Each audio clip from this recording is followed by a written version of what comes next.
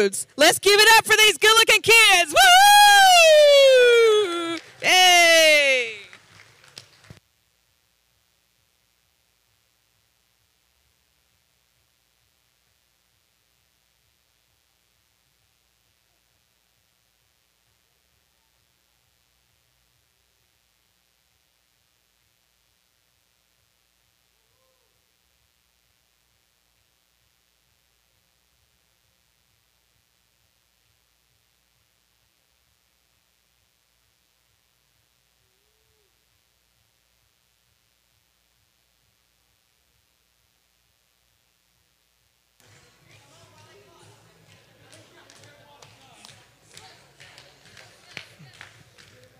Amen.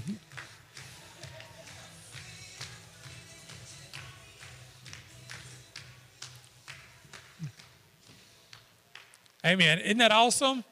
Let's give them another round of applause. Okay, they took my finger, so I got to juggle here, so give me just a second. Welcome to Crossroads. Welcome our online congregation as well as those that are in-house. We are so thankful for y'all being here. Welcome any visitors that are with us today. We're thankful that you've come, decided to worship with us. We also have a welcome center out back after service. If you'll go out and get a bag, we have a welcome center bag for you if you're a first-time visitor. So welcome. You know, we at Crossroads have a faith statement that we've been doing for a while. And part of that, when we do something over and over and over, sometimes it just becomes something that we do. But I want you to understand that this faith statement that we have is more than just a statement that we say on Sunday, just because it's the time of church, and, you know, Pastor Charlie gets up here and says the faith statement, so I'll do that. So let's today, as we say our faith statement, let's think about what we're saying. Pastor Michelle's always telling us on the praise team that when we're singing the songs, read the songs first, know what it's saying, know what you're singing, because that interprets, that tells you how you're going to praise the Lord. Well, let's look at our faith statement and let's know what we're saying when we say our faith statement. So if you'll join in with me today. We are sword drawn, word ready, purpose filled. We will not be denied. And in Jesus' name, we will do everything, not somehow, but triumphantly. Hallelujah. Hallelujah. You know what that means, church? Everything, every day, every moment, we're not going to have to do things. We're going to do things as if the Lord has empowered us. Because what does His Word say? I can do some things. I can do a few things. No. I can do all things through Christ who strengthens us. So when I have that attitude, then I come in here and I can say, I will do everything. Not somehow, not possibly, not whatever. How am I going to do it? Triumphantly. So we need to speak this over our life, and we need to speak this over our homes and over our jobs and stuff. When we have a project or we're facing something, this is how we face it. We face it triumphantly because we serve a God who can. Amen? Yes. We also have a faith statement over our offering because here at Crossroads, we don't believe that you just give money in the offering because that's what you do at a church and that they're always asking for money. They're always going to pass an offering plate. There's a purpose behind what we give. And we don't just give to write a check because that's what our parents told us or our grandparents told us, or, you know, the Bible talks about a tithe. It's not the purpose that we give. And you know what? I'm going to tell you something. God don't need your money. God owns the cattle of 1,000 hills. Do you think He needs your little paycheck? But I tell you what, His church does.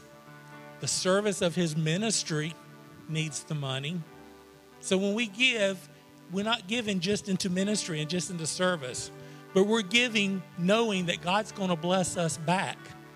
That whatever we give, He's promised that He's going to open up heaven and pour out upon us, so much so that our cups are going to do what? They're going to run over. So as we say our faith statement today over our offering, let's be believing and let's understand why we're giving. And here's something else. We give how? joyfully, with a joyful heart. Now, we don't pass the offering plate here. As you well know, we have offerings on the side and here in the front.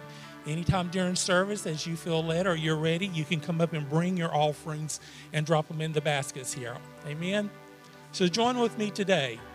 As we receive today's offering, we are believing the Lord for jobs and better jobs, raises and bonuses, benefits, sales and commissions, favorable settlements, estates and inheritances, interest and income, rebates and returns, checks in the mail, gifts and surprises, finding money, debts paid off, expenses decrease, blessing and increase. Thank you, Lord, for meeting all of my financial needs, that I may have more than enough to give into the kingdom of God and promote the gospel of Jesus Christ. Amen? Hallelujah. Hallelujah. Church, I am so happy to see y'all here today, because this just fulfills part of what God has for us. And you know what? When you truly think about who God is, what is the response we have? We worship. How do we worship? We sing and we praise and we lift our hands and we dance. We don't sit here with our arms crossed and thinking about what's for lunch or, what am I going to do tomorrow? We focus on God. And I'm going to read to you today from 1 Chronicles. Get back to my scripture here. 1 Chronicles chapter 16, beginning with the 23rd verse.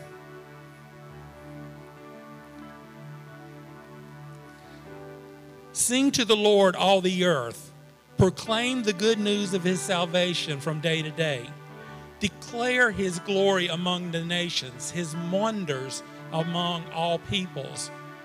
For the Lord is great and greatly to be praised. He is also to be feared above all gods. For all the gods of the peoples are but idols. But the Lord made the heavens. Honor and majesty are before him. Strength and gladness are in his place. Give to the Lord, O families of the peoples. Give to the Lord glory and strength. Give to the Lord glory due his name. Bring an offering and come before him. O worship the Lord in the beauty of holiness. Tremble before him, all the earth. The world also is firmly established. It shall not be moved. Let the heavens rejoice, and let the earth be glad. And let them say among the nations, the Lord reigns. Let the seas roar, and all its fullness. Let the field rejoice, and all that is in it. Then the trees of the wood shall rejoice before the Lord, for he is coming to judge the earth. Oh, give thanks to the Lord, for he is good, for his mercy endures forever. And say, save us, O God of our salvation. Gather us together and deliver us from the Gentiles. Give thanks to your holy name, to triumph in your praise. Blessed be the Lord, the God of Israel, from everlasting to everlasting. Amen? Amen. Come on, you ready to praise this morning? Let's fill this place up. Come on, you come on up and let's worship together like we've been doing. Yeah, come on, let's get close. Come on, let's say to the one. Here we go. To the one who lifts us from the dust, to the one who breathes inside of us, oh, praise him. Come on, praise it. Oh, praise him. Yes, come on. To the one who died upon a cross, to the one who rose victorious, oh, praise him. Oh, praise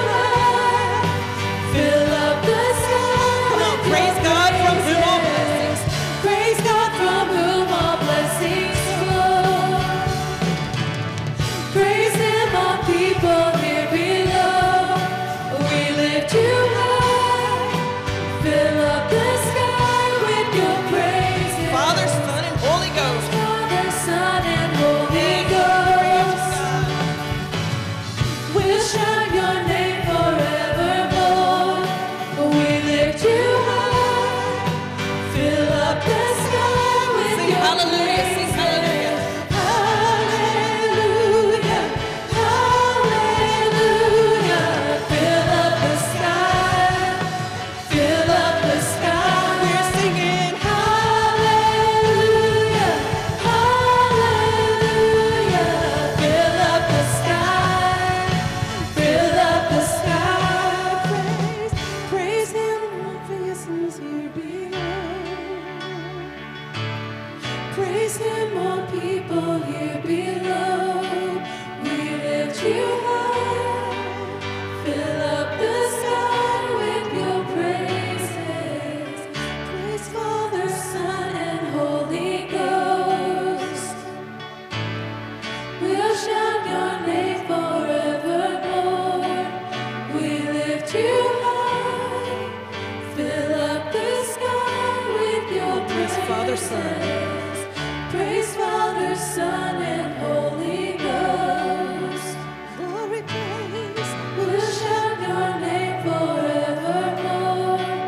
We lift you high. We fill up the sky with your praises. Come on, is He worthy today?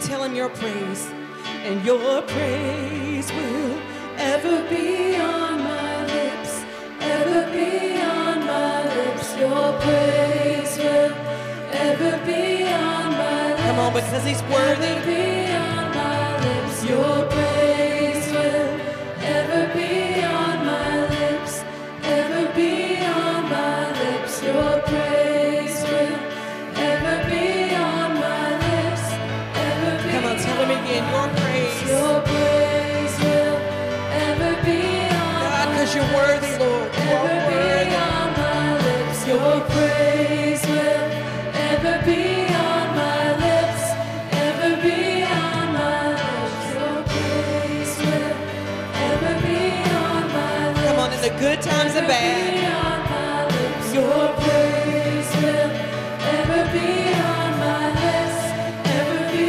on my lips. Come on, you will. You will be praised. You will be praised.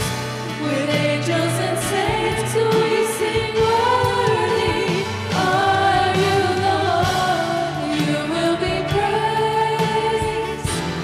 You will be praised. With angels and saints we sing worthy Come on, you will be praised.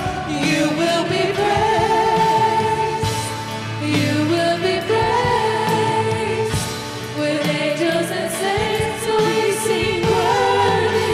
Come on, join in with the angels and praise. You will be praised. You will be praised. With angels and saints we sing worthy are you, Lord. And that's why I sing your praise will ever be on my Yes, it will, Lord. Come on, praise is a choice. It's a choice this morning. Ever be on my lips. Your praise will ever be on my lips. Ever be on my lips. Your praise will ever be on my lips. Ever be on my lips.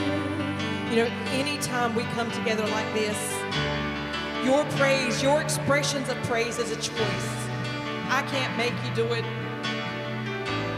But He is so good. You know, I just have to do it because He's worthy. If we did everything because we felt like it, we wouldn't be doing a whole lot of anything, true? You probably wouldn't get up and go to work in the morning, right? Because you probably wouldn't feel like it. But whenever it comes to God, He has done so much for us. He is so worthy. He has been so good to me. If I could just sit here and tell you how good He's been, man, it would take a long time. That's why I worship. What's your why? Why do you worship? Why do you feel like you need to worship? Maybe you don't. I think that's a thankfulness issue because He's been so good, we can't help but worship Him. Come on, so when we sing stuff like your praise will ever be on my lips, we're committed to what we confess. So if out of my mouth I say, your praise will ever be on my lips, and guess what? It's going to happen tomorrow. Something's probably going to test that and say, all right, chick, you said his praise will be ever on your lips. Where's his praise now? Because something's going wrong. Where's it at now? You're going to get tested. I can promise you that.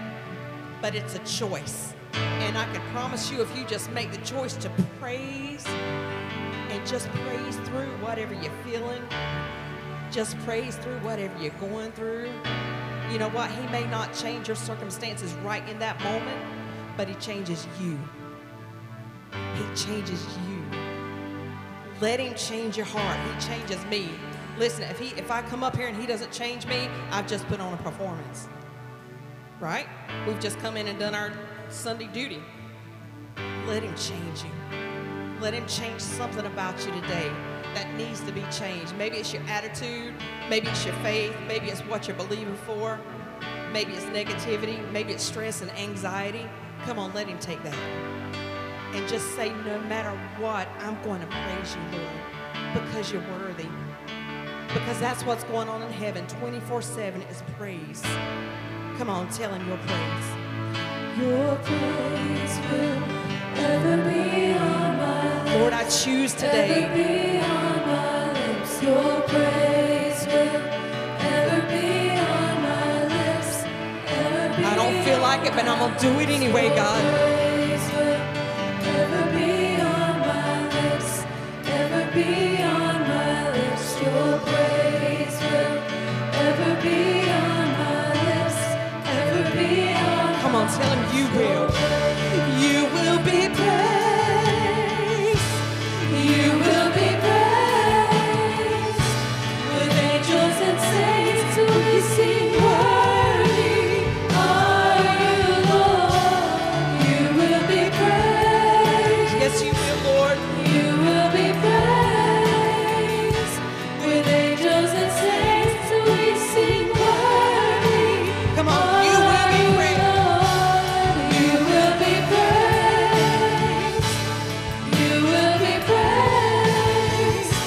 With angels and saints we sing, worthy are you, Lord. You will be praised. You will be praised. With angels and saints we sing, worthy are you, Lord. You're worthy, Jesus. And worthy is your name. Jesus, you deserve the praise. Worthy is your name. Worthy is your name. Jesus, you deserve the praise. Worthy is your name. Lord, you're worthy. It was my cross. It was my cross you bore, so I could live in the freedom you died for. Come on, receive that today. And now my life is yours, and I will sing of your goodness forevermore. Come on, say that together. It was my cross. It was my cross you bore, so I could live in the freedom you died for. Come on, that what we've been learning? Live free today. And now my life is yours, and I will sing of your goodness forever. Come on, tell him he's worthy. Worthy is your name, Jesus. You deserve the praise. Worthy is your name. Come on, he's worthy. Worthy is your name, Jesus. You deserve the praise. Worthy is your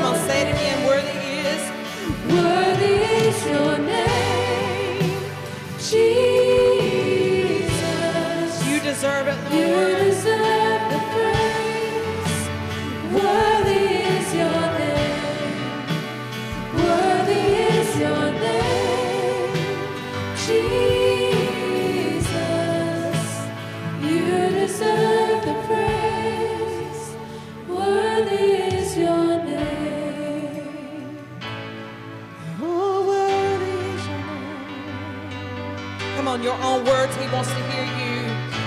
Lord, you're worthy, worthy, worthy. You are worthy, Jesus. Name above all names, you're worthy, Jesus. You are worthy, Jesus. No name like Jesus. And what a beautiful name it is. What a beautiful name it is.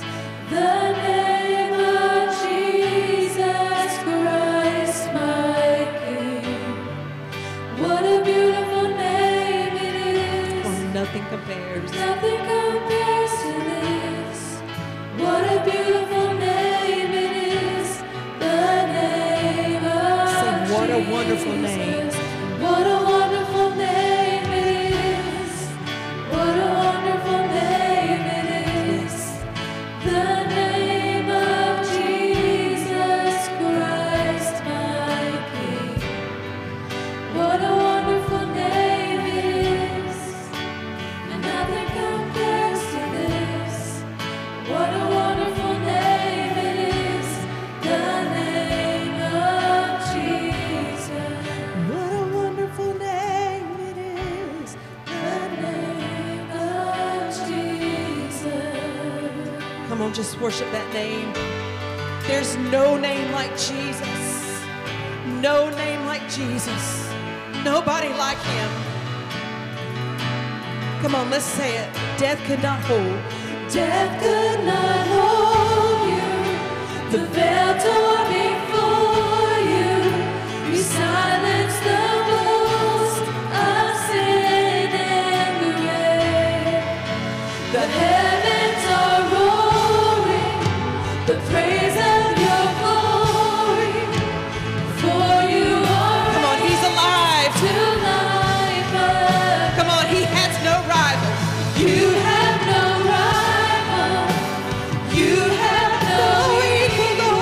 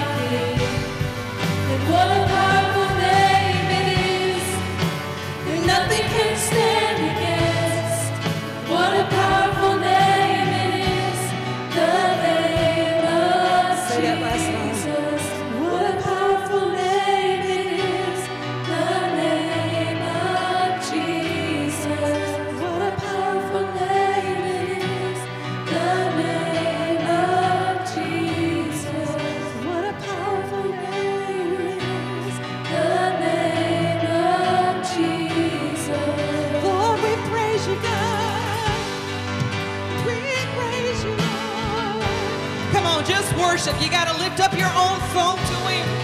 If you can say it, you can sing it. Lord, we praise you, God. We worship you, Lord. No one like you, Lord. No one like you, God. Come on up here. Y'all lift your voices. No one like you, Lord. Lord, we praise you, God. We praise you, Lord. We praise you, God. You are worthy, Lord. You are worthy, Lord. You are worthy, Lord. You are worthy, Lord. You are worthy. We worship you, Lord. We worship you, God. You alone are worthy. You alone are worthy. Come on, is He worthy? If He's worthy, come on, tell Him. You are worthy, Lord. You're worthy, God. You alone are worthy, Jesus. You alone are worthy, Lord. You alone are worthy, Lord. Lord, we worship you, God. We worship you. Nobody but Jesus. Nobody like Jesus. No name like Jesus. No name like Jesus.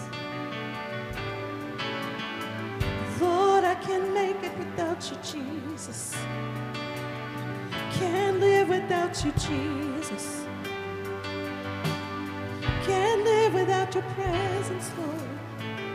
Can't live without you, Jesus. Jesus, Jesus. Come on, this atmosphere. If Jesus is not Lord of your life, if you have never accepted Jesus into your heart to live and rule and reign and to leave a changed person, if you've never done that, come on, today's your day. This is your moment. There is nothing like Jesus. He can change everything. If you're far from Him, if you hadn't worshiped Him in a while, come on, right now is a good time to say, Lord, I'm sorry, and just turn around and be different right now. Jesus, change hearts in this place right now, God. Listen, when we praise like this, God is on His throne doing work on your behalf. It is a fact. It is a biblical fact. When we worship, He works. It's that simple. And when we worship, He can change everything around us. Come on, if you need to come to this altar, come. Give your heart to Jesus. Reignite that relationship you once had with Him. Come on, there's something special about coming to an altar. You can do it right where you are. But if you need Jesus today to be new and fresh, that relationship, that union with Him to be fresh in your heart, come on, this is the time to do it. Jesus, we love you, Lord. We need you, Jesus. We need you, Jesus. Oh, 'cause what a beautiful name it is. What a beautiful name it is. Come on, that's the most beautiful name you'll ever hear. My King. What a beautiful name it is. Come on, you can call Him your King today. What a beautiful name it is, the name of Jesus. So what a wonderful name. What a wonderful name it is. Come on, that name brings hope. That name brings peace. That name brings healing.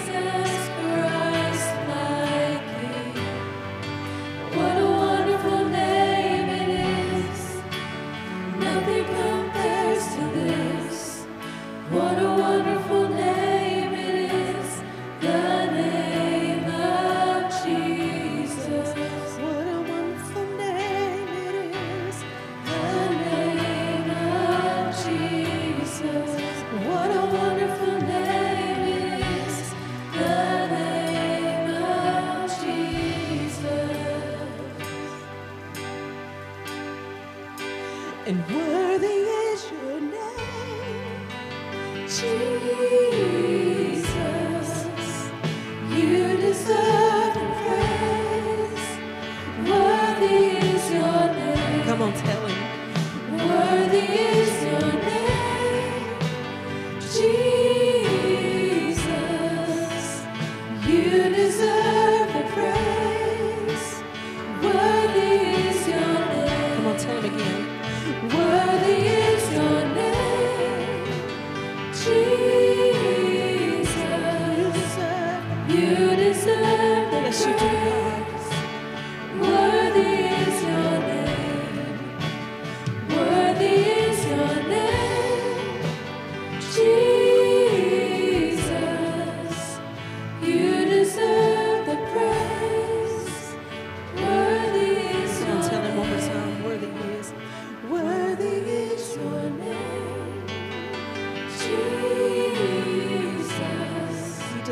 Jesus. You deserve the praise.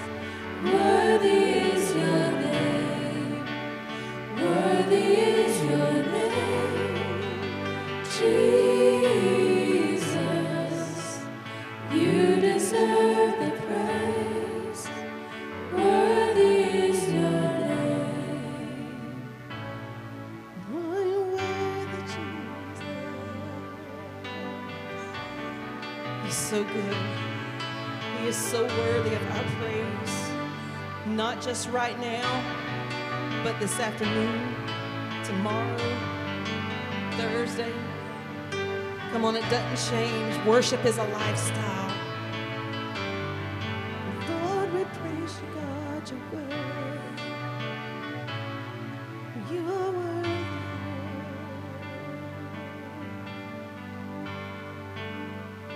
God, we thank you for this time together, to be reminded just how worthy you are, just how beautiful and wonderful and powerful your name is. Thank you, God. Thank you, God. Lord, we worship you, Jesus. You are worthy of our praise, God. You are worthy of our praise. Yes, Lord. Come on, one more time. Lift it up. Lift up a hallelujah, a praise the Lord like you never have before. Lord, we praise you, God. Lord, you're worthy, Lord. We praise you, Lord. We praise you, God. You're worthy, Lord. You're worthy, God. You're worthy. Yes, you are.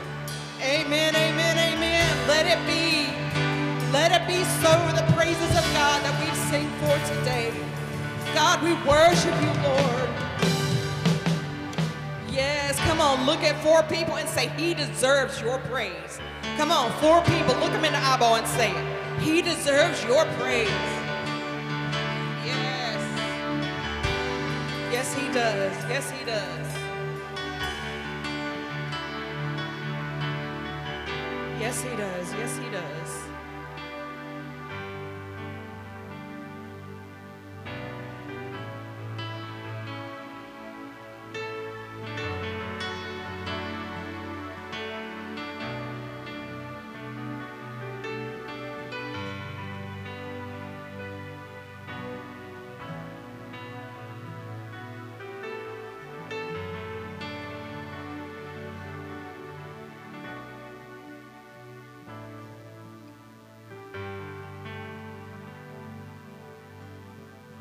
Hello, hello, hello. Testing. 1, 2, 1, 2.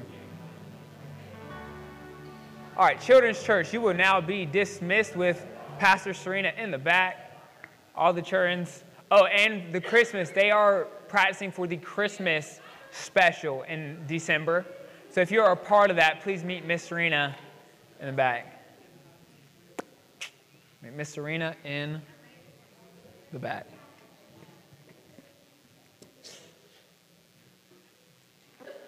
Hey, did y'all like what we did with the place? Some of y'all mad at me? How dare you move my seat? How dare you? We're Pentecostal. Give me my seat. Hey, listen. Y'all want to know the honest to God truth? I had asked y'all to move up so many times, I just had to take it in my own hands. You know, I'm just playing. Just joking, guys. Jeez. Just messing with you guys. Huh? Thank you. Yes, y'all did. Slowly but surely, row by row. I appreciate you guys. It's good to see all of you this morning.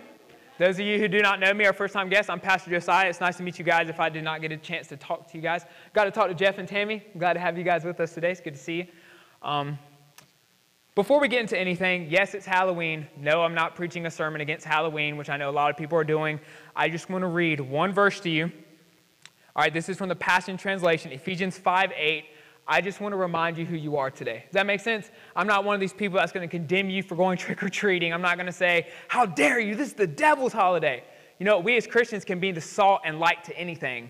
So if we go and we know who we are, right? We're in the world, but we're not of the world. If we know who we are, we could then flip that darkness into light. So Ephesians chapter 5, verse 8 says, and this is the Passion Translation. It's growing on me. I read the New King James for my main reading, but I like the way it says this. Once your life was full of sin's darkness, but now you have the very light of our Lord shining through you because of your union with him. Your mission is to live as a child flooded with his revelation light. And I think that's beautiful. So today, whatever you go out to do after service today, whatever you're taking part in, remember, you are the light. And through union with Jesus, right, that's what we talked about last week, through union with Jesus, we then shine his light to the world. All right, I'm going to pray for us real quick. King Jesus, we thank you for this day. I want to thank you for what you're doing in my heart. And I'm slowly but surely learning that a hungry heart will get you further in the kingdom than a heavy head. So King Jesus, I just pray you would continue to soften my heart, give me grace, give me mercy, speak through me today. And now I pray for the congregation that this word that goes forth from your holy scripture would touch hearts, would touch minds, would transform hearts, that we would not focus on behavior modification, but that we would be transformed by the living word of God. So King Jesus, I just pray our hearts would be open, our ears would be open. Let him or her who has ears to hear today. So King Jesus, we honor you, we thank you. We thank you for that sweet presence today in worship, and we thank you that no matter what, you are with us at all times. In your mighty name we pray. Amen and amen. So last week I had told you guys, and some of y'all kind of looked at me funny, I said I found the gospel for the first time. And y'all are like, you're a pastor, what do you mean you found the gospel for the first time? No, I mean, in my heart of hearts, I have found the gospel. And I've read the Bible through and through. I went to Bible college, and one thing they teach you in Bible college is to study, study, study. But they forget to tell you to pray for a soft heart so that what you're reading seeps down into your heart. And so I am learning slowly but surely that a hungry heart is getting me further in the kingdom than a heavy head. And I have had a real heavy head. I mean, I have a big head anyways, but you know what I'm saying, right? So a hungry heart is getting me further understanding, seeking Jesus in a new way. And the word that we talked about last week was union. And what we talked about is we don't just have a personal relationship with Jesus Christ. We have union with Jesus Christ. 164 times in the New Testament, Paul wrote, in Christ Jesus. The Greek word, oh, y'all, listen, please don't think you got to take notes. This is my think board. Like last week, I'm just going off of this, all right? What I want you to get today out of anything are the scriptures, okay? I want you to write down the scriptures because, listen, I cannot get a revelation for you. I may get a revelation in my heart that transforms me, but you just may get more information you then go and try to do yourself. Does that make sense? So just get the scriptures. If you want to take a picture after, please do. I'm just working through this today. This is a thought board, right? So just please focus on the verses. But a little recap, because one of the greatest strengths of the Christian faith is repetition, okay? That's why in the Bible you'll see the same thing over and over and over. And when you do, what does that mean? It's important, right? It's important. And so when we see in Christ Jesus 164 times, we should probably think what? It's important, right? And it's important for us today in this modern age. So we started with John chapter 17, verse 21, and we talked about our oneness with Jesus. And I told you guys how in our men's group, we are currently reading through the book of John. And I told you when we got to John chapter 17, verse 23, where Jesus says, I am in the Father, and the Father is in me, and so they will be in us. That messed me up because I've been taught my whole life it's about a personal relationship with Jesus. I had never heard anyone tell me I have union with Christ Jesus. So what does that mean? It doesn't all depend on me. It's Christ Jesus in me. Okay, so that mindset kind of drifts us more legalism than freedom in Christ Jesus. And what really wrecked me was you cannot get any closer to God than you are right now. And some of you are going to be like, oh, how dare he say that? Ephesians chapter 2, verse 13. Write that down. It says, those who were afar off have been brought near by the blood of Jesus. That word near in the Greek is ingios, which means as close as you can be in space, so distance and time. So what was Paul saying? He said, in this moment in time, you are as close to God as you'll ever be, but what happens is we grow in our awareness of his nearness. Does that make sense? David in the Psalm said, God, where can I go that your presence is not with me? If I ascend into the heavens, God, you are there. If I descend into Sheol, God, you are there. So what I'm slowly but surely understanding and realizing And living is Acts chapter 17, verse 28, which says, in him I live, I move, and I have my being, right? He is with me at all times. It's no longer Josiah Hodge striving to be good enough. It's no longer Josiah Hodge trying to be good enough, but I'm in the presence of God at all times, which makes everywhere I go holy ground. You see how that changes your mindset about what you do and how you do it? What happens if we as Christians actually believe what we read, and so in our workplaces, we turn it into holy ground? In our houses, where maybe we're the only ones saved there, we turn our houses into holy ground because we are constantly in the presence of God and acknowledging his nearness. The second part is you cannot be any closer to God than anyone else is. What? No, you can't. Romans 2:11 says there is no partiality in God. Galatians 2:6 says there is no favoritism in God. So if there's no favoritism, why would he be closer to me than you, Aunt Dawn? CE, why would he be closer to me than you? He can't. We're the same distance, brother. We just grow in our revelation of his nearness. Listen, no striving, living. Now, what do I mean by this? I'm not discouraging Bible reading at all. I love reading my Bible. I'm not discouraging praying. I'm not discouraging going to church. What I'm saying is for so long, we have strived to be good enough for God.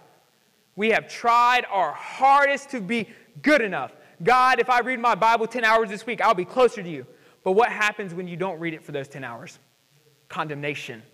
God, I failed you. I'm not good enough. I'm not good enough. How many of us have been there?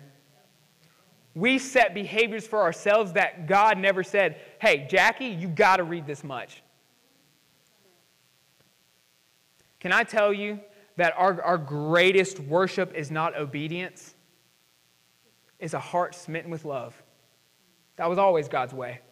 We see him as this mean dictator in the Old Testament, but his way was always love. Is that why Jesus says love fulfills the law? It's always love. It's always been love. It'll always be love because what? We have a loving Father. Galatians 3:2-3 messed me up because Paul writes to the Galatians and he says, oh, you foolish Galatians, having begun in the Spirit, are you now being perfected by your flesh? So what was he saying? You accepted Christ, you became union with Christ, but then you left Christ and thought you could do it yourself. That was me. I read that scripture, I said, my goodness, Josiah, you are a foolish Galatian. Having begun in the Spirit, am I perfecting myself? Y'all, we couldn't even start the work ourselves. How are we going to complete it?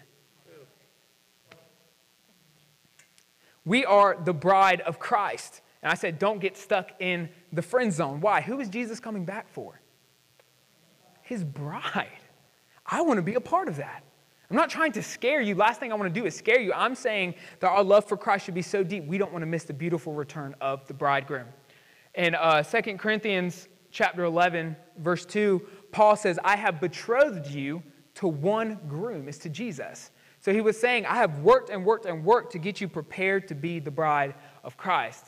Right? So he's saying you are betrothed to one bridegroom. Not personal relationship, but union. And I know in America, us macho men, right? Oh, we love football and weightlifting, all this good stuff. Sometimes we get hung up on the example of marriage. I've heard males time and time again say, I'm not going to be married to Jesus. That's weird. Y'all, marriage is just symbolism of the deepest union we can have as human beings. Okay, it's an example, right? Do we all understand symbolism? It's a symbol, right? It's symbolism as we as human beings, the deepest union we will ever have with another human being is marriage. Now, I'm not saying sleeping together. I'm not saying living together. Covenant with one another. When you sign that marriage certificate, you put that ring on your finger, you're saying, hey, I betroth myself to you. I give myself to you fully. There's a covenant that has to take place. And slowly but surely in my heart, I'm realizing that Christianity isn't just a religion to be followed. It's a marriage of the Spirit to Jesus. And there's a covenant that has to take place. And if we leave him in the friend zone, he's going to forever be standing there with a ring in his hand, waiting for his betrothed, but we never come. And I would hate to be those people. And y'all, this one messed me up. I heard this quote because listen, proximity, closeness to God is not a pursuit, but a promise.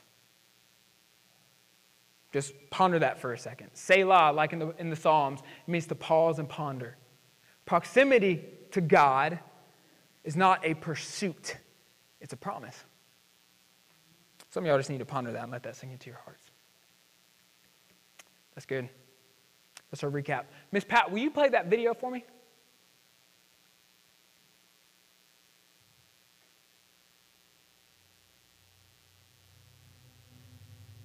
We see the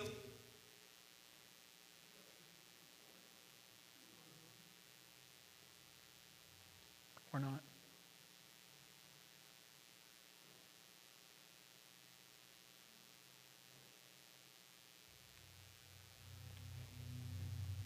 We see the story of Jesus going to the cross, and everything seems to kind of be hand in hand. And then there's this one character that seems to interrupt the narrative. His name's Barabbas. We don't even know much about him except that he's a murderer, a leader of an insurrection, a rebel. And why he's even mentioned, sometimes I'm not so sure. It's like, what? This is about Jesus going to the cross.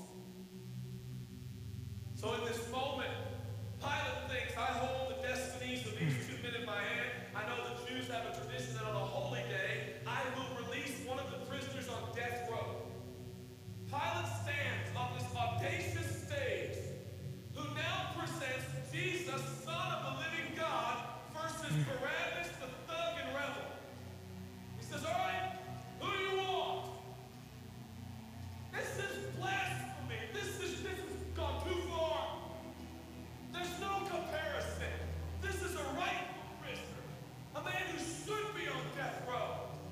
He's a rebel against Rome. He leads a rebellion. He murders people. He's a bad man. He's a thug and he's a crook. He deserves the chains and he deserves the crucifixion. Jesus? What has he done but heal, restore, deliver, set free, open blind eyes, open deaf ears, heal the lame and the leper? What has Jesus done? Who do you want? Who do you want, Barabbas? Yeah, give us Barabbas.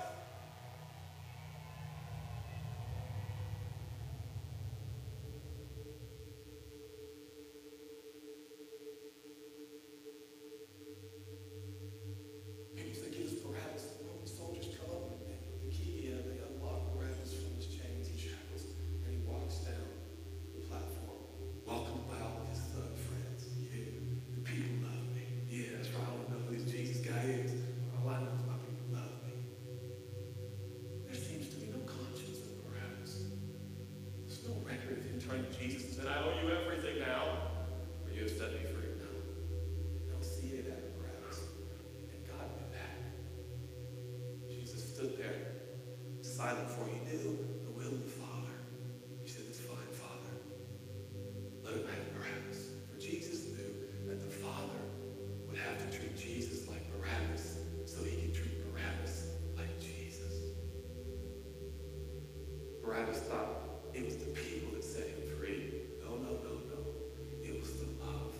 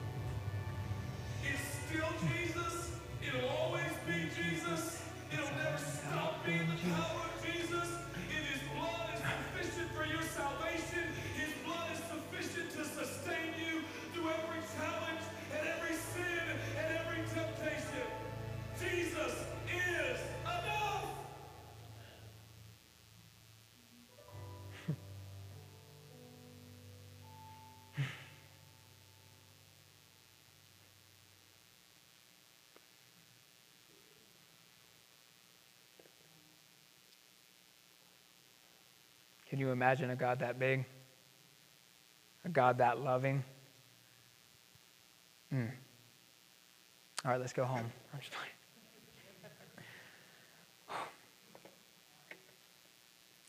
Just ponder for a second what you heard. Just ponder for a second. We don't have to be in a rush. I don't always have to be saying something. We can breathe. Thank you, Jesus. How many of us have been there?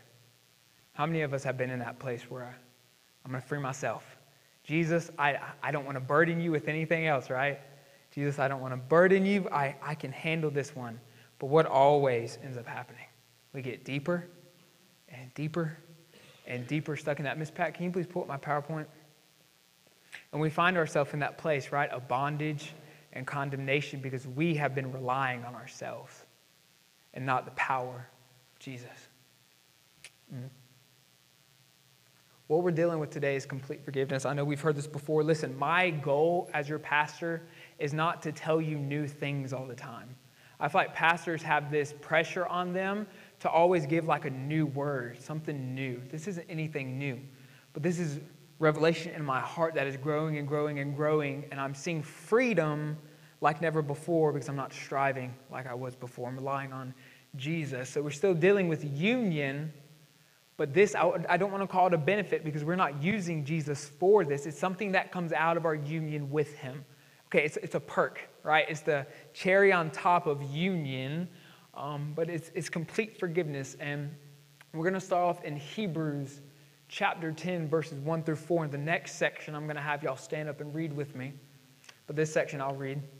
For the law, this is Hebrews 10, 1 through 4. For the law, having a shadow of the good things to come, and not the very image of the things. Who was the good things to come? Jesus. The law was a foreshadowing of Jesus. Can never, with these same sacrifices, which they offer continually, year by year, make those who approach perfect. For then, would they not have ceased to be offered?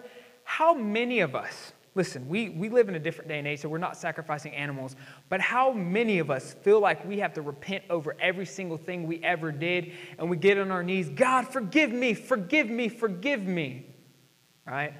And we basically replace sacrifice with repentance. We're going to deal with repentance in a minute because repentance is not usually what we classify it as in the church. For then would they not have ceased to be offered? For the worshipers, once purified, would have had no more consciousness of sin. Why did they have a consciousness of sin? Because they knew every time they messed up, what are they going to have to do? Kill another animal. Can you imagine how expensive it was to live in that time period? You were having to kill an animal for everything you did, right? Especially if that's your livelihood. You're constantly giving your livelihood, having to sacrifice. But year after year, they knew they sinned. Why? Because they had to do a sacrifice. They were once they give one sacrifice, they were thinking, oh, I got to give another one, right? And it's this constant ebb and flow of, I know I'm going to mess up, so let's go ahead and think about the next sacrifice I'm going to have to give. So it's this sin consciousness because why? Sin was always where? At the forefront of their minds. If you're having to go through this big, long process to sacrifice an animal through this temple, it would probably be on the forefront of your mind too. So you're constantly thinking, Josiah, do not lie because you don't want to have to give up another chicken. Josiah, do not look at that woman or you got to give up another goat. I already gave up Bob, I can't give up Jerry. You know what I'm saying? Like, that's what you're thinking in your mind. So what does that mean? Where is sin always? It's in your mind. And have you noticed that the more you think about something, the more you tend to do it? So if I'm walking around, I can't lie today, I cannot lie today, what am I probably going to do? I can't lust today, I cannot look at any woman anywhere. What am I probably going to do? Why? Because I'm constantly thinking about it. I'm thinking about not doing it, which then causes me to do it. Because sin consciousness. And it's constantly this reminder of you're going to mess up. You're going to have to sacrifice. Keep thinking about it. Verse 3. But in those sacrifices there is a reminder of sins every year. For it is not possible that the blood of bulls and goats could take away sins. Did you know whenever these priests did that, they were only covering your sin for the next year? Right? So sin was still there. It was just covered up. So what happens? Uncovered. Covered, uncovered. It never went away. Your sin was always present. You could just cover it by a sacrifice. It was always there. Will y'all stand with me and read this section, then we're going to talk about it. Hebrews 10, 11 through 18. Let's honor the word of God today. Ready? And every priest stands ministering daily and offering repeatedly the same sacrifices, which can never take away sins. But this man, after he had offered one sacrifice for sins forever, sat down at the right hand of God, from that time waiting till his enemies are made his footstool. For by one offering he has perfected forever those who are being sanctified. But the Holy Spirit also witnesses to us, for after he had said before, this is the covenant that I will make with them after those days, says the Lord. I will put my laws into their hearts, and in their minds I will write them. Then he adds, their sins and their lawless deeds I will remember no more. Now where there is remission of these, there is no longer any offering for sin. Amen. Praise God. You may be seated. And every priest stands ministering daily and offering repeatedly the same sacrifices, which can never take away sins. How tedious does that sound? Every single day. Did y'all know there was not a chair to be found in the temple? The priests were constantly, listen, in the Old Testament, while priests had an important role, they were nothing more than a glorified butcher. Constantly sacrificing animals. Blood and fire. Blood and fire. All I got to say is I would have hoped not to be born into the Levitical priesthood. You were born into that. You had no choice. I would pray to God I would have not been born into that. Glorified butcher. Y'all, listen, I can't even handle blood, okay? They would have probably kicked me out of the family because, y'all, if I can't even get into that. It would make me nauseous up here. Anyways, 12. Y'all say this with me. But this man, say it loud. Who is that? Jesus. After he had offered how many sacrifices? For sins, how long? Sat down at the right hand of God. So y'all tell me, these priests are standing daily, sacrifice, daily, every single day. Jesus makes one. And what does he do? Sits down by the right hand of the Father. It's finished. From that time, waiting till his enemies are made his footstool. Can I tell you, y'all, his enemies are his footstools. So whatever you're struggling with, it's already his footstool. You just got to give it to him. It's already his footstool. And did you know we, as the kingdom of God on the earth, did you know we're the kingdom of God on the earth? We are how he rules and reigns in the earth. We are the kingdom of God on the earth. So what does that mean for us? We are to take what we struggle with and make it his footstool. Verse 14. For by one offering he has perfected forever those who are being sanctified. Who else thinks that's good news? Who else thinks that is amazing news? One sacrifice. He is perfected forever. What does that mean? Am I perfect now? No. Those who are being sanctified. It's beautiful. Verse 15. But the Holy Spirit also witnesses to us, for after he had said before, this is the covenant that I will make with them after those days, says the Lord. I will put my laws in their hearts, and in their minds I will write them.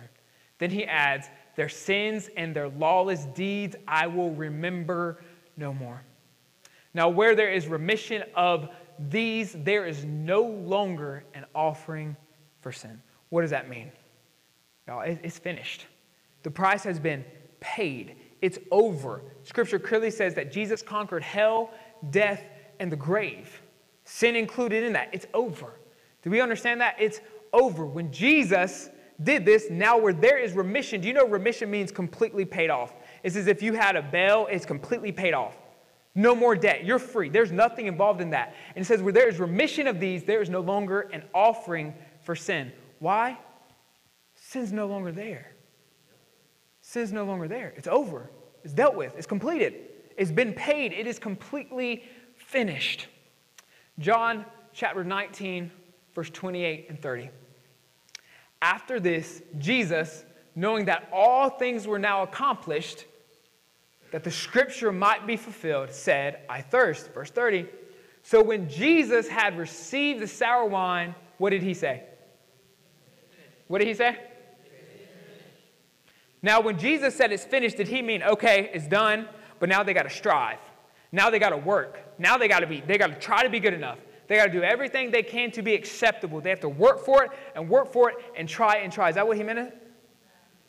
No, he said it is finished. It's done. It's completed. Why are we trying? And listen, I have this as a subpoint. You know the I die daily theology? Oh, I die to myself every day. Did you know that is taken completely out of context? 1 Corinthians chapter 15, where Paul says, I die to myself daily.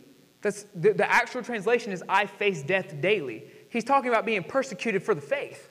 He's talking about the resurrection. He said, why would I preach this if there's no resurrection at the end? So Jesus wasn't saying, or Paul wasn't saying, okay, now, Charlie, 2,000 years from now, I want you to wake up every day and die to yourself. Answer me this. Can you die better than Jesus did? Can you die better than Jesus? I sure as heck can't die better than Jesus, because you want to know what happens? What I used to do? Wake up first thing in the morning, Jesus, I die to myself. Do you know what I end up doing that day? Living for myself. I can't die as good as Jesus. You can't die as good as Jesus. Stop that I die daily mentality. It's not about you. Do you hear the first word in that? I. It's not about you. And if you can't die a better death than Jesus, stop trying. Is that not what the video said? How often do we accept it, but we don't even understand the gospel that you're free? How often do we mix the old covenant with the new covenant, the Old Testament with the New Testament, and we mingle them? I heard this one pastor say, stop cheating on Jesus with Moses. What covenant do we live in? What covenant? What covenant? The new covenant. So why do we live as if we're under the law? We're under grace. Who is grace? Jesus. Grace is a man, and his name is what? Jesus. It is finished. Here's a point for you to write down. Complete forgiveness in Christ Jesus. In Christ Jesus. That's a key word, not just complete forgiveness in Christ Jesus. You know what that entails? Your past, your present, and your future. You see, we tend to be okay with the past. And we tend to be okay, listen, how many of y'all, because this is me, how many of y'all, after you sin, you didn't feel like you were forgiven until you begged him about 80 times to forgive you? Anybody? Y'all, I literally had to take my prayer journal, and if I did not specifically write out my sin, I walked in condemnation for the rest of the day. Y'all, I was so immature in my faith. I have a whole prayer, it's not a prayer journal, it's a repentance journal. Listen, 250 pages of me begging God for forgiveness. Do you see this mentality that religion gives us? You're never good enough, you'll never be good enough. Never. Not even in Jesus are you good enough. Can I tell you, in Christ Jesus, you are good enough? Because it's no longer I who live, but Christ Jesus who lives where? What's that word? In me. If you were to ask a child where Jesus lives, what would they tell you? Where would we usually say? Oh, he's in heaven. He's kind of chilling upstairs in his lazy boy watching football. No. Y'all, this is why Jesus said you must have the faith of a child. The faith of a child. Jesus is in our hearts. We really struggle with the future sins. But hey, let me ask you this. When Jesus died, where were all of your sins? On the cross, but where? In the future. When Jesus died, all of your sins were already in the... So when you struggle with that, remember, you weren't born 2,021 years ago. You didn't see Jesus die on that cross. All of your sins were where? In the future. What did it say? One sacrifice for how long? Ever. Listen, you're no longer a sinner, but you're a saint. What? How dare you say that? Y'all, let me tell you, we have a very big misconception, and it came from the Roman Catholic Church. A saint is not a perfect person. A saint is not a perfect person. If you are redeemed by the blood of the Lamb, guess what you are? You're a saint. But if we walk around calling ourselves sinners, how are we going to live? How you identify yourself is how you live. That's why there's such an identity crisis in the world today. Everyone's calling themselves different things, and so they're losing who they actually were. Who were we all made to be? A child of God. You are what you call yourself. Imagine if you woke up every morning, instead of living in condemnation saying, oh, I'm a sinner. What if you woke up and said, Jesus Christ, thank you for making me a saint today? Could you imagine the perspective shift that would happen there? Could you imagine how you would see the world there? Could you imagine how you would not even focus on sin? Listen, if you're constantly calling yourself a sinner, what's at the forefront of your mind? Sin. So what are you going to be drawn towards? Sin. Hebrews 4:14 through 16. This is the privilege we now have as saints. Seeing then that we have a great high priest who has passed through the heavens, Jesus, the Son of God, let us hold fast our confession. For we do not have a high priest who cannot sympathize with our weaknesses, but was in all points tempted as we are. What does that next thing say? Yet without sin. Let us therefore come boldly to the throne of grace, that we may obtain mercy and find grace to help in time of need. Do y'all understand how great of an honor that is? Do you understand that in the Old Testament, the only person who could go into the temple was a priest? You understand we are now all in the presence of God. We're saints. You know what Revelation calls us? Kings and priests. Kings and priests, not slaves and sinners. Why are you calling yourself something that Jesus never did? Jesus is saying here, hey man, I got it finished. Just walk with me. Talk with me. Be with me. Live and move and have your being in me. And it's simple as that, being in Christ Jesus. But you know what we do? Complicate. Complicate. And we add layers and layers and layers and layers. That's why children accept Jesus way faster than adults do. Because children understand the simplicity of the gospel. It's a free gift to receive, not something to earn. And I think in this American mindset of the American dream, where you constantly have to earn your position, you constantly have to get a promotion, you got to have the best house, you have to earn everything, that we have such an earn it mentality that it's almost impossible for us to receive the gospel. Why? What does the Old Testament say? You do in order to receive, right? You had to keep all these laws in order to be good enough. What does the New Testament say? Jesus already did. Just receive. You see the difference there? Do you see why we struggle with that mindset? In America, we're told you got to earn everything you got.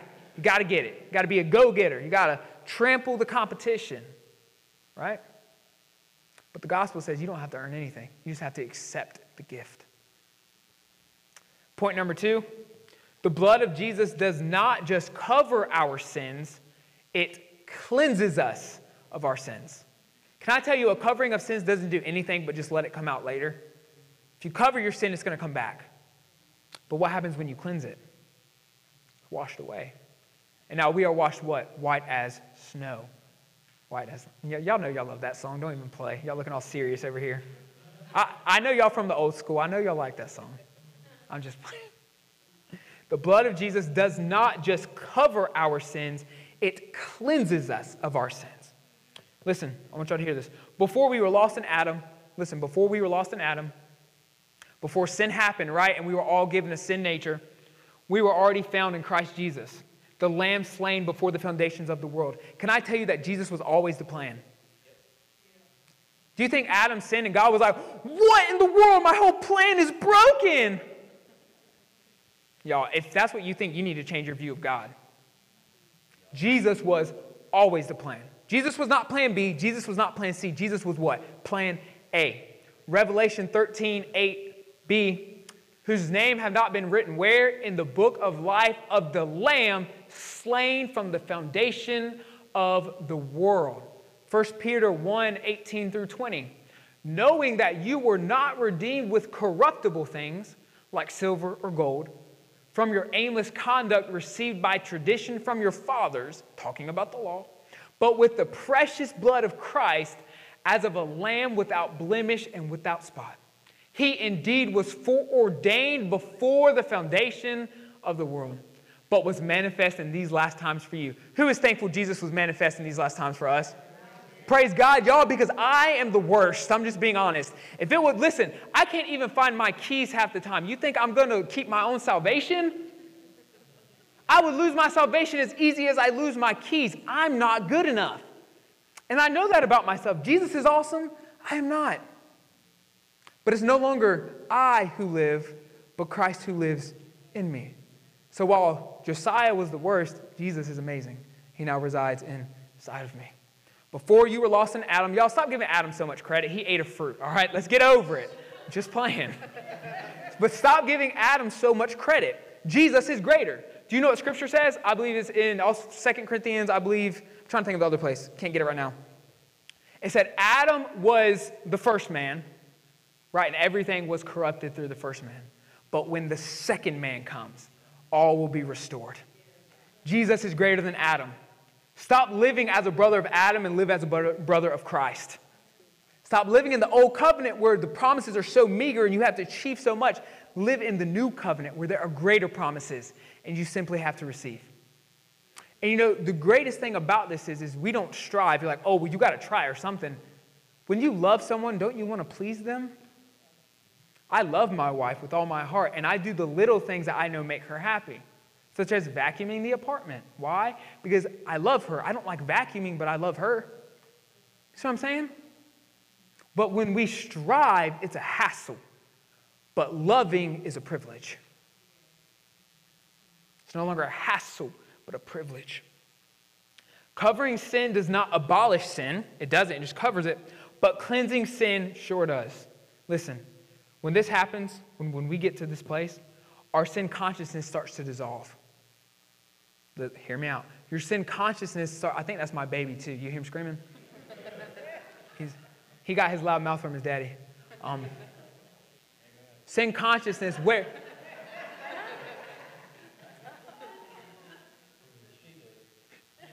I'll let it slide. Listen, where did I say sin consciousness comes from? Always thinking on sin. So if you're constantly thinking about how you're going to make yourself good enough to overcome sin, what are you constantly thinking about?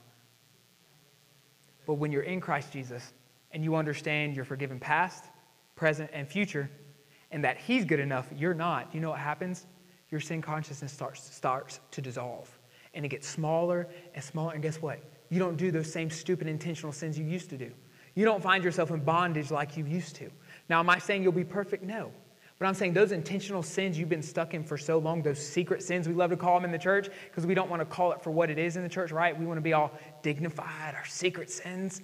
Those sins you keep hidden, those deliberate sins you're intentionally committing, guess what? They'll start to dwindle and dwindle because your sin consciousness, the amount of time you spend thinking about not doing it is going to dwindle because you already know it's covered by the blood. Does that make sense? So I have a lot of young men because, open here, I was addicted to pornography for a long time. So I have young men who know that Jesus has brought me through that, and they ask me, Pastor Josiah, how do you beat this thing? Because y'all, did you know that pornography is as addictive as cocaine? The endorphins it releases every time is as powerful, and some scientists are saying more powerful than cocaine.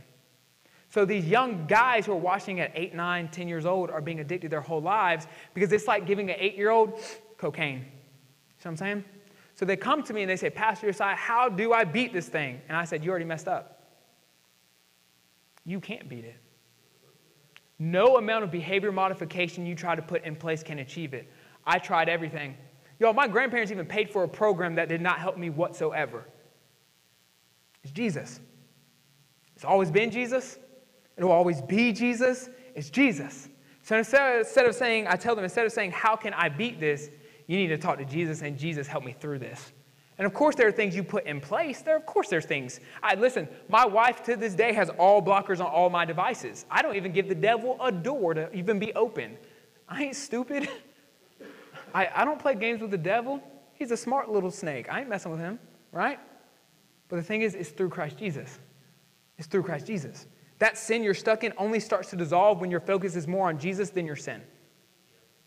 If your inward world is focused on Jesus, which y'all, these past 3 weeks have been crazy just because I can't stop thinking about Jesus all the time. It's no longer what I have to do, it's what I get to do. And my inward world is stuck on Jesus. And so I don't even see majority of the things going on around me. We have to that's why Scripture says, set your focus on Jesus.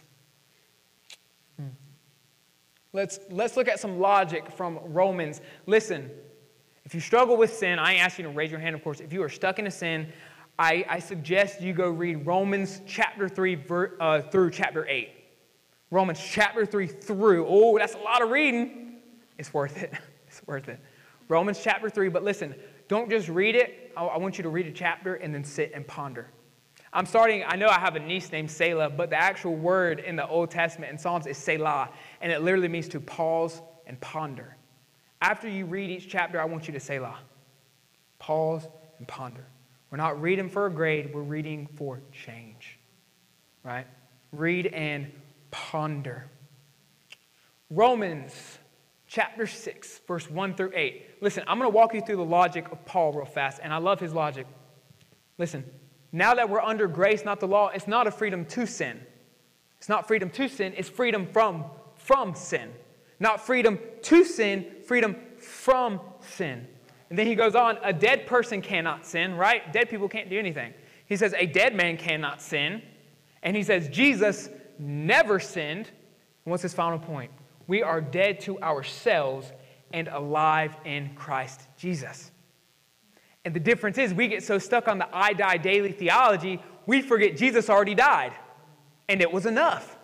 And now we can be free because we're in Christ Jesus. Do you know how amazing it is to be free? Y'all, Miss Melody, you remember, and Pastor Charlie, you remember whenever I gave y'all those sheets where I got like this revelation where I just started writing? And I told you, I said, don't think this is some like great literary article. I said, this is the rant of a free man. Did I not? I said, this is the rant of a free man. Do you know how much stress is taking off of your mental when all you're thinking about is striving to be good enough for God?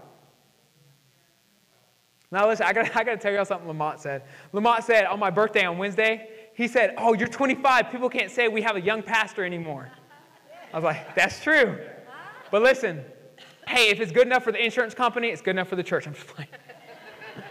Listen.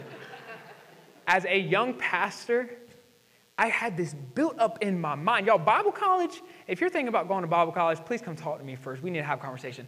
Bible college taught me to strive. Gotta be good enough. And so what did I come in with the mentality for this church? I gotta be good enough. I gotta get closer to God so y'all can be closer to God. Lord Jesus, help me.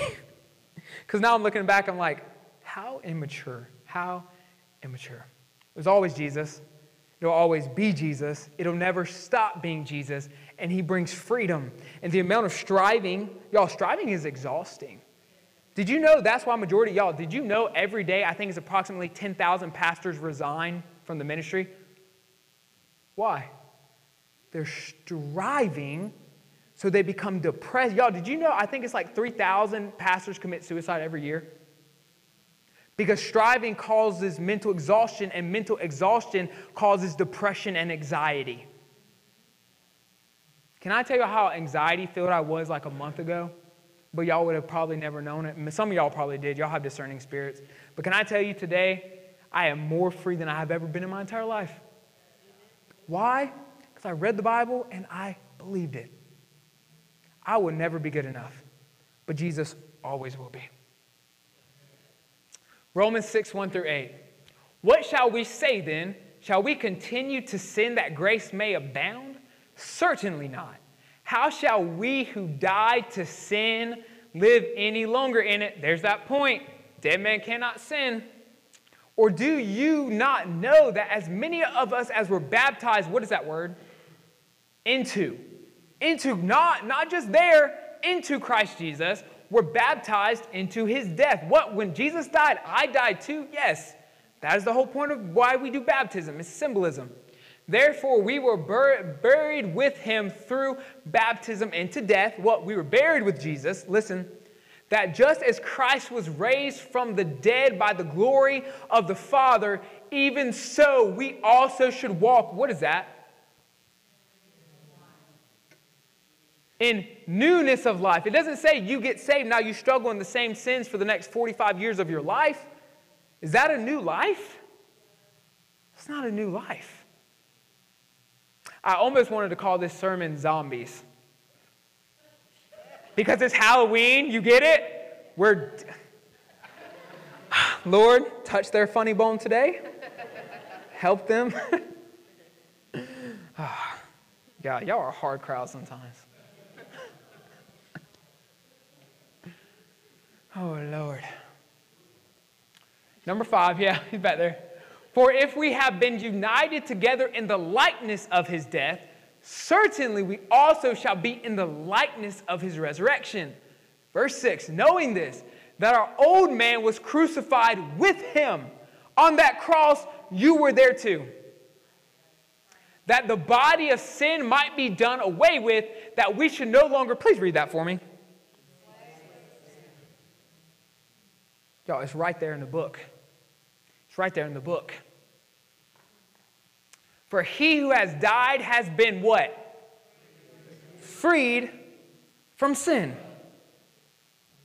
Y'all see now why I'm saying you just need to write down the scriptures and ponder that for yourself? How can I preach on that? It says, Lord Jesus. Now, if we died with Christ, we believe that we shall also live with him. Is Jesus walking in sin?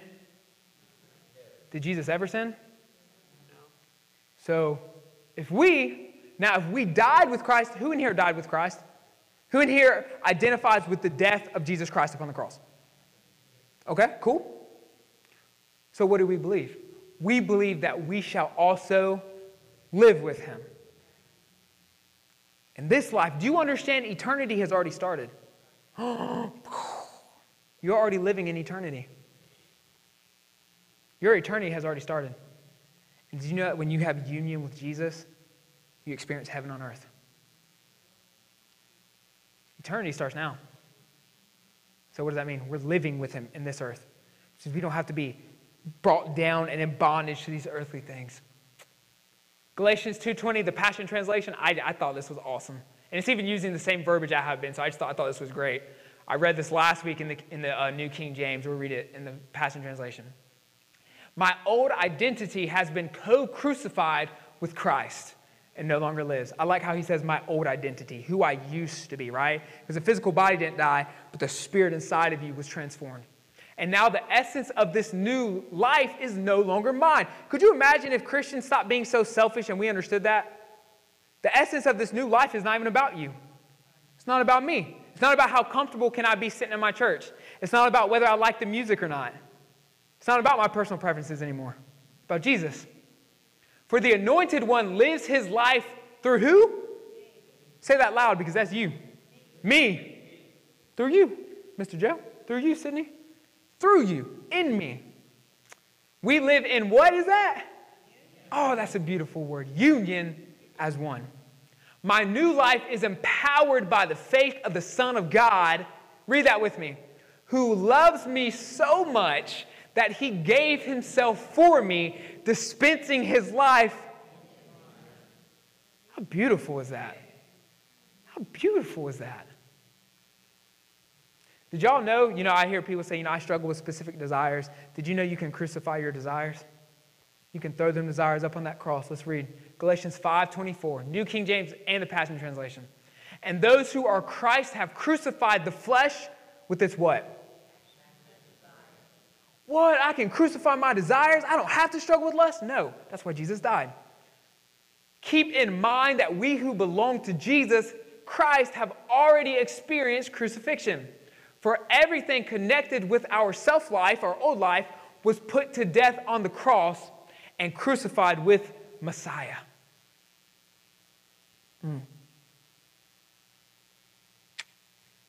Y'all, in this New Testament life, what we have done, repentance in the Greek is metanoia, the word metanoia.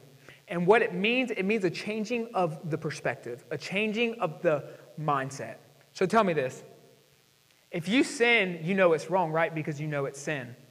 How many times can you tell yourself something's wrong? How many times can you tell yourself not to do something?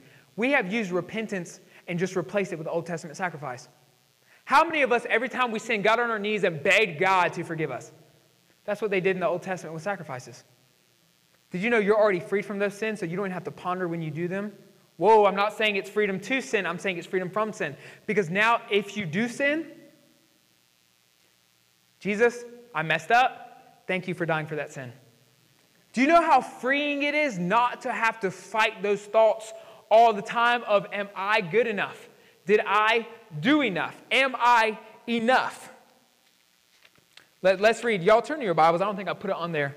Romans 8. Romans 8. 1 through 4. And I guess I did not put my updated PowerPoint up there. That's a bummer. Because I had New King James and the Passion Translation. But I'm going to read the Passion Translation. Because I like the way it says this.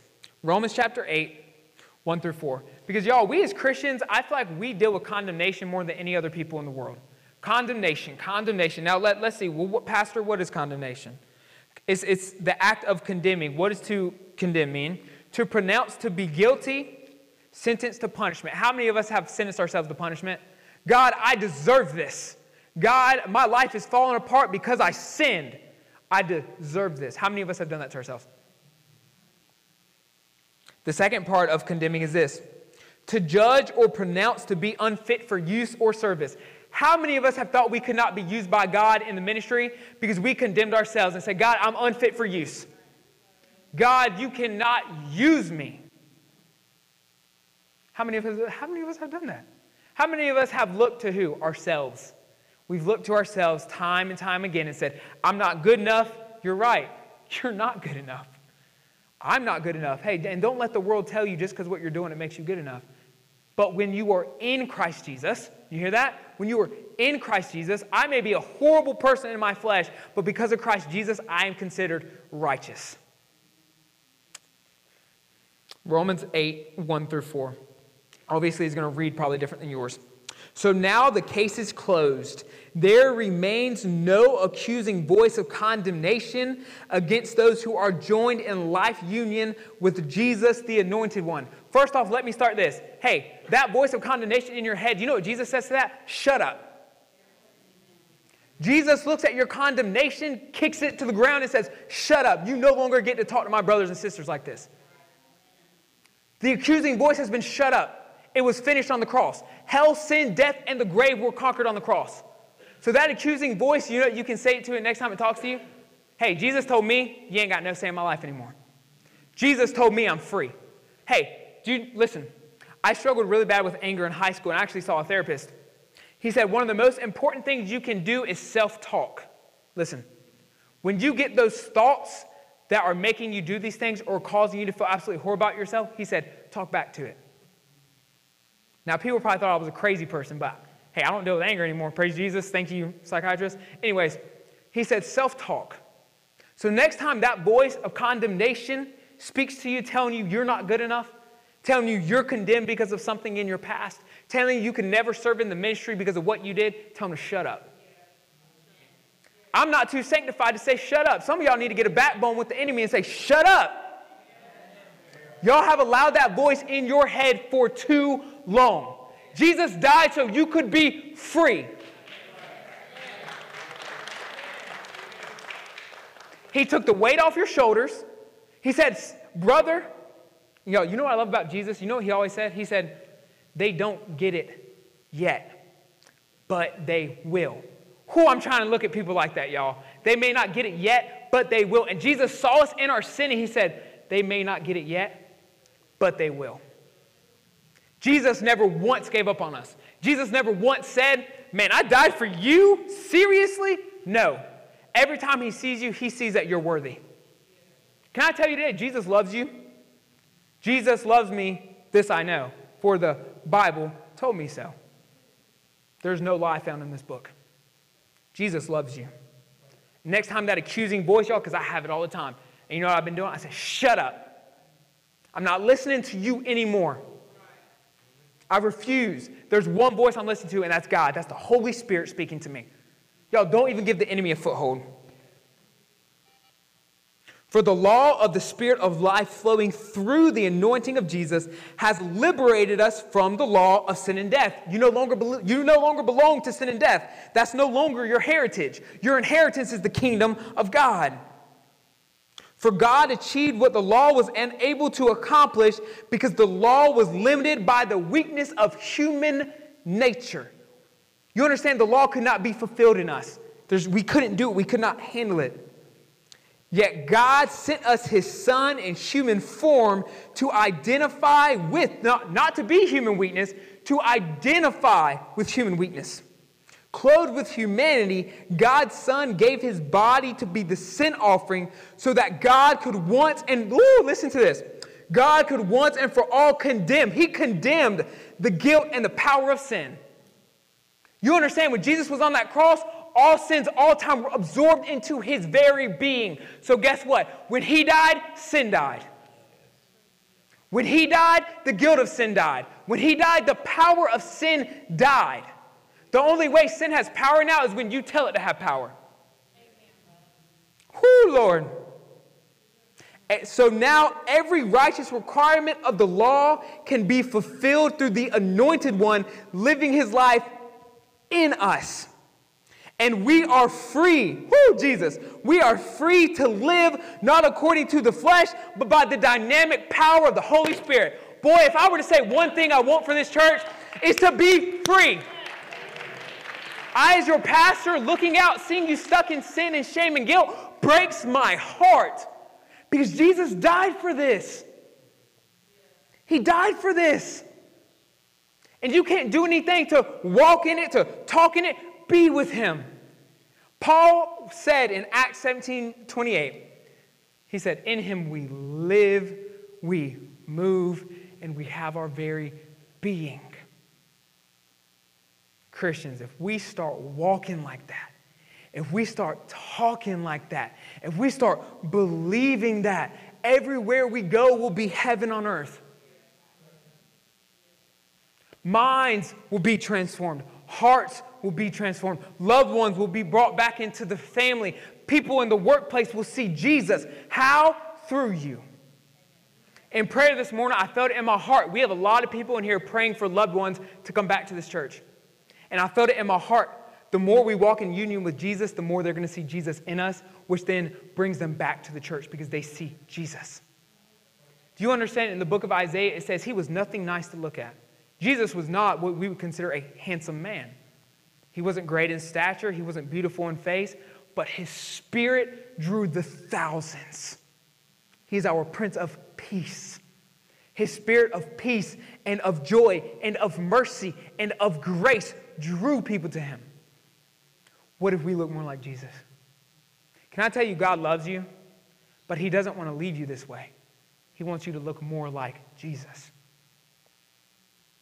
How do we become the house of transformation we want to be? How do we become the hospital for the sick we want to be? How do we become the redemption light to the lost? We look like Jesus. We look like Jesus. We look like Jesus. For too long, the church has forsaken the gospel. For too long, the church has preached everything but Jesus. Can I tell you, I'm becoming a one-trick pony. It's Jesus. It'll always be Jesus. It's always been Jesus. And as we grow in union, it transforms us. As we get the revelation that we're completely forgiven, it doesn't change us, it transforms us.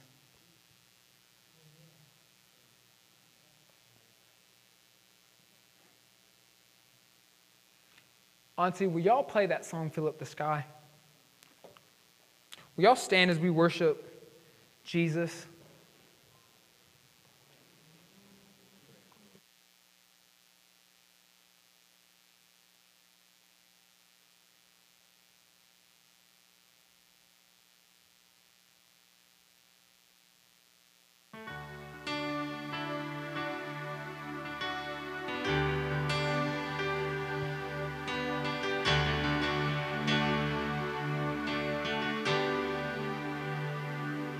Let's just fill this place again with the praises before we leave. God, are you thankful for this word today that we are free? God, we thank you that we are free, Lord Jesus. Come on, praise God from whom all blessings. Praise God from whom all blessings flow. Praise him, all people here below. We lift you high. Fill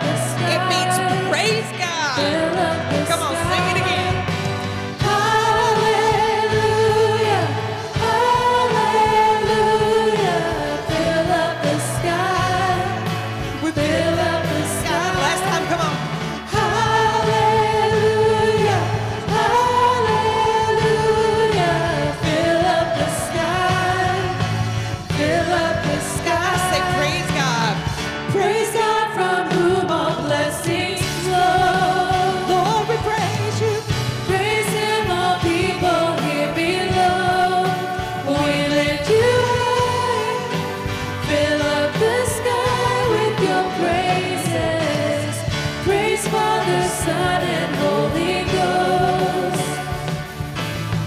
We'll shout your name forevermore. We lift you high. We fill up the sky with your praises. Yes, we do, Jesus. Lord, we thank you, Jesus. Lord, we praise you, Lord. We praise you,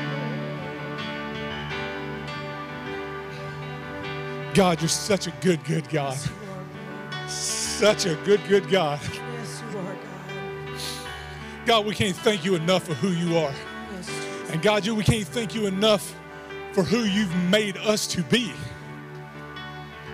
No longer shall we walk, church, in doubt. No longer shall we walk in fear, because God is living inside of us. And my Bible says, and as a man thinketh, so is he. So the way I look at that is, my pastor told me today, I can tell the devil to shut up. And I love that. Thank you, Pastor. Because too long we think that we're doubters. Too long we think we're not good enough. Too long we think that I can't do this. I'm here to tell you, you can do all things through Christ who strengthens you. I'm here to tell you, greater is he that is in you than he that is in this world. You do not have to walk in fear. You do not have to walk into thinking that you're not good enough. I'm so sick and tired of people thinking, I can't. My daddy always told me, can't don't exist in my book. That's what he always told me. He said, can't don't exist. And I'm here to tell you, you can, because Christ lives in you. Christ is inside of you. That man died on the cross for you. He died so that you may be free. It may have started in the garden with sin, and we talked about this in Men's Cubed. So I'm giving a little segment here, guys. We talked about this, and it said it started in the garden in sin, but it ended in the garden when they came to find him. And when they came to find him, I was telling Michelle about this the other day. It just blew my mind. When they came to find Jesus, he said, who do you seek? And they said, Jesus of Nazareth. And when they said those words, the guards that were coming to get him fell down because of the power that came out of his mouth.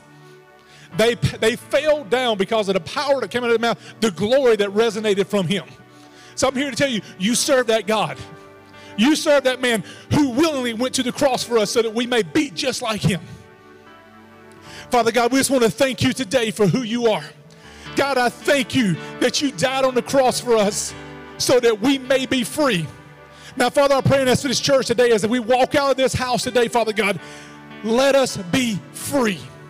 Let us think like we're free. Let us walk like we're free. Let us talk like we're free. We do no longer have to be under the bondage of sin because we are free. So, devil, I'm telling you right now to shut up in the name of Jesus.